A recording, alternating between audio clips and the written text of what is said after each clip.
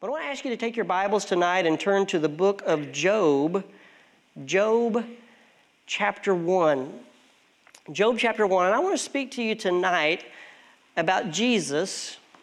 Wait a minute, Brother Scott. You said turn to the book of Job. Yeah, I did. I want to talk to you about Jesus who lives to make intercession. The Bible says in the book of Hebrews, wherefore he is able also to save them to the uttermost that come unto God by him, seeing that he ever liveth to make intercession for them. And as we look here in the book of Job, it gives us this startling revelation about a spiritual battle that takes place in a realm that we cannot see. Notice what it says here in Job chapter 1, beginning in verse number 6. Now there was a day when the sons of God came to present themselves before the Lord, and Satan came also among them. And the Lord said unto Satan, whence comest thou? Then Satan answered the Lord and said, from going to and fro in the earth, and from walking up and down in it. And the Lord said unto Satan, hast thou considered my servant Job, that there is none like him in the earth, a perfect and upright man, one that feareth evil, or feareth God rather, and escheweth evil? Then Satan answered the Lord and said, does Job fear God for naught? Hast not thou made a hedge about him, and about his house, and about all that he has on every side? Thou hast blessed the work of his hands, and his substance is increased in the land. But put forth thy hand now and touch all that he hath, and he will curse thee to thy face. And the Lord said unto Satan, behold, all that he hath is in thy power. Only upon himself put not forth thine hand. So Satan went forth from the presence of the Lord. Now look at chapter 2, verse 1. Again, there was a day when the sons of God came to present themselves before the Lord, and Satan came also among them to present himself before the Lord. And the Lord said unto Satan, from whence comest thou? And Satan answered the Lord and said, from going to and fro in the earth, and from walking up and down in it.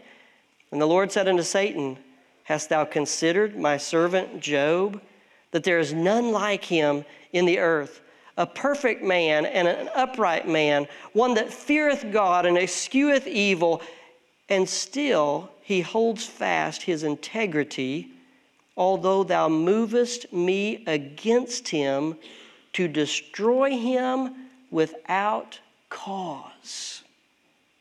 And Satan answered the Lord and said, skin for skin, yea, all that a man hath shall he give for his life. But put forth thine hand now and touch his bone and his flesh, and he will curse thee to thy face. And the Lord said unto Satan, behold, he is in thine hand, but save his life. Let's pray. Father, thank you so much for allowing us to be here this evening. Lord, for the opportunity to seek your word. Lord, we do not want to waste this time. We want to truly concentrate and invest on what you're saying here to us, Lord, that you might be honored and glorified, held high where you deserve to be held. And Father, that we might understand how Christ works as our intercessor. And we pray and ask all this in Jesus' name. Amen. As we look at this passage of Scripture that I just read for you, there's some things that we notice. First, we notice that Satan has access to the throne room of God. The sons of God came and presented themselves to God, and Satan was among them. In fact, twice we saw that he came and had that presence, had that audience, if you will, with God. We notice also from these scriptures that Satan goes about on the earth. He said, to and fro, up and down, I'm moving about on the earth. 1 Peter 5 says, be sober, be vigilant, because your adversary, the devil, as a roaring lion, walketh about, seeking whom he may devour. And so as he's walking about and going up and down and to and fro, That's his activity, seeking whom he may devour. And my, isn't he devouring so many lives that we see all around us in our day and time? Thirdly, we notice that God and Satan have discussions about God's people. God and Satan have discussions about God's people. In fact, sometimes God brings his children up to Satan, just like he did Job. Have you considered my servant Job? And it was high praise, wasn't it? It was really high praise. He's perfect. He fears me. He eschews evil. And I read that and I wondered, would God bring me up to Satan? Would God say, have you considered my servant Scott to the devil? Would God say that about any of us? In other words, I'm not sure, because Job's life is really the only example we have, but are any of us a big enough threat to Satan and what's going on that God... basically, it appears to me God's bragging on Job here. This is one of mine, and he's a really good guy. I mean, he's really hitting the ball out of the park. Have you considered my servant Job? Now, we know that he wasn't perfect. We know that he was a sinner just like all of us are. But man, he was really, really serving God. And I just wonder, would God bring me up to Satan? Would he bring you up to Satan? He did Job. We notice also that Satan may do harm to God's children. He can do that. He can actually do harm to the children of God. He can bring suffering into their life, but he has to have God's permission to do so. That's the way it worked with Job. God granted permission. But I want you to know that God sets the limits. God's the one that sets the limits. He did. We read it there in Job. At first he said, you can take all of his stuff, but leave him alone. Because Satan said, he'll curse you to your face if you take all that stuff away from him. You've just been so good to him. That's the only reason he serves you. And then even after all of his stuff was taken away, Job kept on serving God. He didn't sin against God. He kept on going. And so Satan comes back and says, well, yeah, but if you do something to his physical, then it'll be over. He'll curse you to your face. And God said, he's in your hands. Do whatever you want. Just don't kill him. That was, God set the limit. And it says in the book of 1 Corinthians chapter 10, God is faithful, who will not suffer you to be tempted above what you are able, but will with the temptation also make a way to escape, that you may be able to bear it. And so even in our lives, the things that God may permit Satan to bring against us, he's setting those limits. He's saying, this is it. You can't go any further. So that's what we see in Job's life. Now, what does all that have to do with intercession? What does all that have to do with Jesus, who ever lives to make intercession for us? Well, you see, this work of God appearing before Satan and making accusation, there's false accusation against Job. Oh, it's only because you've given him all this stuff and been so good to him. If it weren't for that, he'd curse you to your face. And then, well, it's only because you've kept him healthy. Boy, if you touch his health, then he'd surely curse you to your face. False accusations. And Satan continues to do that work. But the promise of the New Testament is that we have an intercessor, and his name is Jesus. Now I want you to look at a few examples with me tonight. Would you please turn to the book of Luke 22. Luke 22. I don't always have people turn to several different scriptures, but tonight we're going to look at three different scriptures about this intercessory work of Christ on our behalf. I want you to notice in Luke 22 that Jesus interceded for Peter. Look at what it says here. Luke 22, verse number 31. Luke 22:31, and the Lord said, Simon, Simon, behold, Satan hath desired to have you, that he may sift you as wheat. But I have prayed for thee, that thy faith fail not. And when thou art converted, strengthen thy brethren. when you're converted, strengthen thy brethren. So you see, just like Job, Satan approached God about Peter. And that's what Jesus revealed to him. He said, hey, Satan has desired you that he might sift you like wheat. He's coming after you just like he came after Job. But the difference between Peter and Job is that Peter did definitely fail in the moment. He definitely did. There's no doubt about it. When he denied Christ, he failed in the moment. But ultimately, what was Jesus' prayer? I have prayed for you that your faith fail not. And ultimately, Peter's faith did not fail because he repented. He wept in bitterness and he repented. He made the wrong choice. He sinned against God. He went the wrong direction in denying Christ. But he repented of that. And his faith did not fail. And when Peter was converted, when he learned what he needed to learn from the trial that he was sent through and the sifting that Satan brought into his life, he strengthened his brethren. God used him in a mighty way.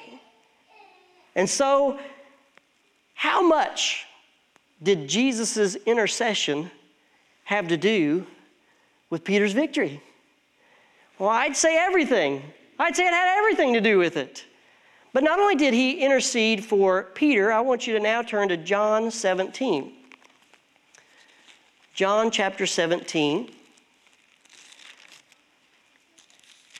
And in John chapter 17, we find Jesus praying. And in his praying, he's doing that intercessory work. Notice what it says in John 17, verse number 9. I pray for them, Jesus says. I pray not for the world, but for them which thou hast given me, for they are thine. Then drop down to verse 15. I pray not that thou shouldest take them out of the world, but that thou shouldest keep them from the evil. They are not of the world, even as I am not of the world. I love this. Sanctify them through thy truth. Thy word is truth. As thou hast sent me into the world, even so have I also sent them into the world. And for their sakes I sanctify myself, that they may also be sanctified through the truth. And then look at this in verse 20. Neither pray I for these alone, but for them also which shall believe on me through their word. So as Jesus prays this intercessory prayer for his disciples, he realizes, of course, that he's about to leave. He's about to die on the cross, and he's going to be put in the grave. He's going to rise again the third day, but his time with them is short. He's not going to be there much longer. And he's praying, Lord, I want you to work in their lives, keep them on the right path. I want them to continue to serve you. They're in the world, Lord, but they don't have to be of the world. Sanctify them with your truth. Your word is truth. How much are you and I hungry for God's word and allowing it to do a sanctifying work within us? Oh, how precious it is. And then he said, but Lord, I'm not just praying for these guys. I'm praying for everybody that will believe because of their word. You know what that means? Jesus prayed for me. That day, Jesus interceded for me. And if you're a believer in Christ, he interceded for you as well, even while he was here still in his earthly ministry, interceding. He did it for Peter. He did it for all the disciples and even us. And then let's look finally at Romans chapter 8. As you find your place in Romans chapter 8, you know what it means when a preacher says finally, right? Absolutely nothing. Romans chapter 8, verses 33 and 34. Look at this. So he interceded for Peter. He interceded for the disciples and us even during his earthly ministry. But that intercessory work continues on and on. Verse 33 of Romans 8. Who shall lay anything to the charge of God's elect? It is God that justifieth. Who is he that condemneth? It is Christ that died, yea, rather, that is risen again, who is even at the right hand of God, who also maketh intercession for us. He's interceding on our behalf.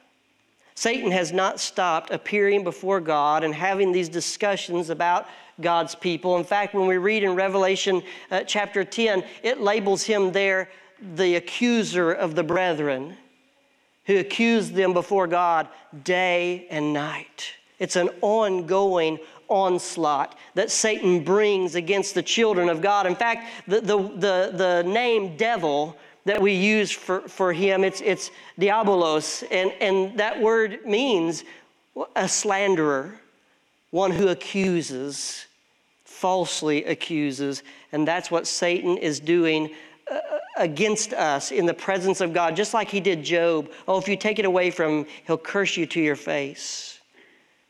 Now, I want you to think for just a minute, though. Are Satan's accusations maybe sometimes true? I think so.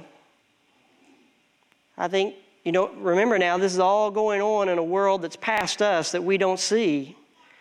But I think that there very well are some times that Satan has stood before God and said something about Scott Bourland, and it was the truth. He did this. Did you see that? Look at what he's thinking about. Look at it. Look at what he's allowing to come into his life. And it was actually the truth. And the good news about that is not only is Jesus an intercessor, but he's also an advocate. An advocate. The Bible says in 1 John, my little children, these things I write unto you, that you sin not. God does not want us to sin. He wants us to avoid that. He wants us to stay away from it. And if any man does sin, we have an advocate with the Father, Jesus Christ the righteous. He's the advocate, not only the intercessor, but the advocate that goes before God. Scott Bourland did this. Don't you see what he's doing down there? Well, yes, but it's covered by the blood. It's been taken care of. Satan cannot condemn me. I have passed from death unto life. And though I may sin and fail, and sometimes his accusation could even be true, Jesus Christ, the righteous, is my advocate. So, how does all this apply to us? How do I take that and grab it and bring it into my own life? Well, first, you might be like Job.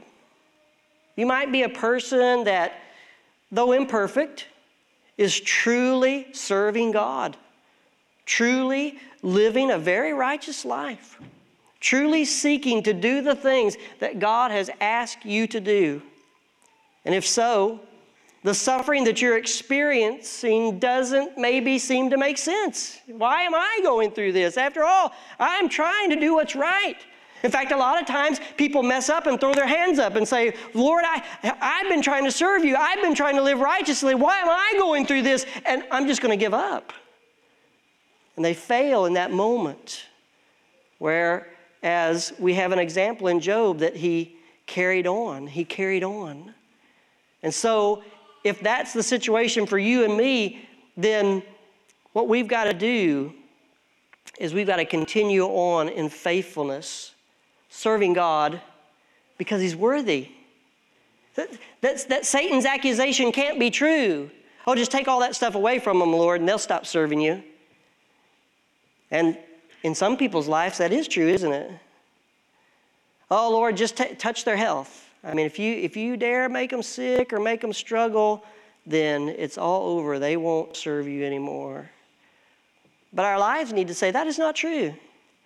I serve God because he's righteous and he's holy and he's worthy.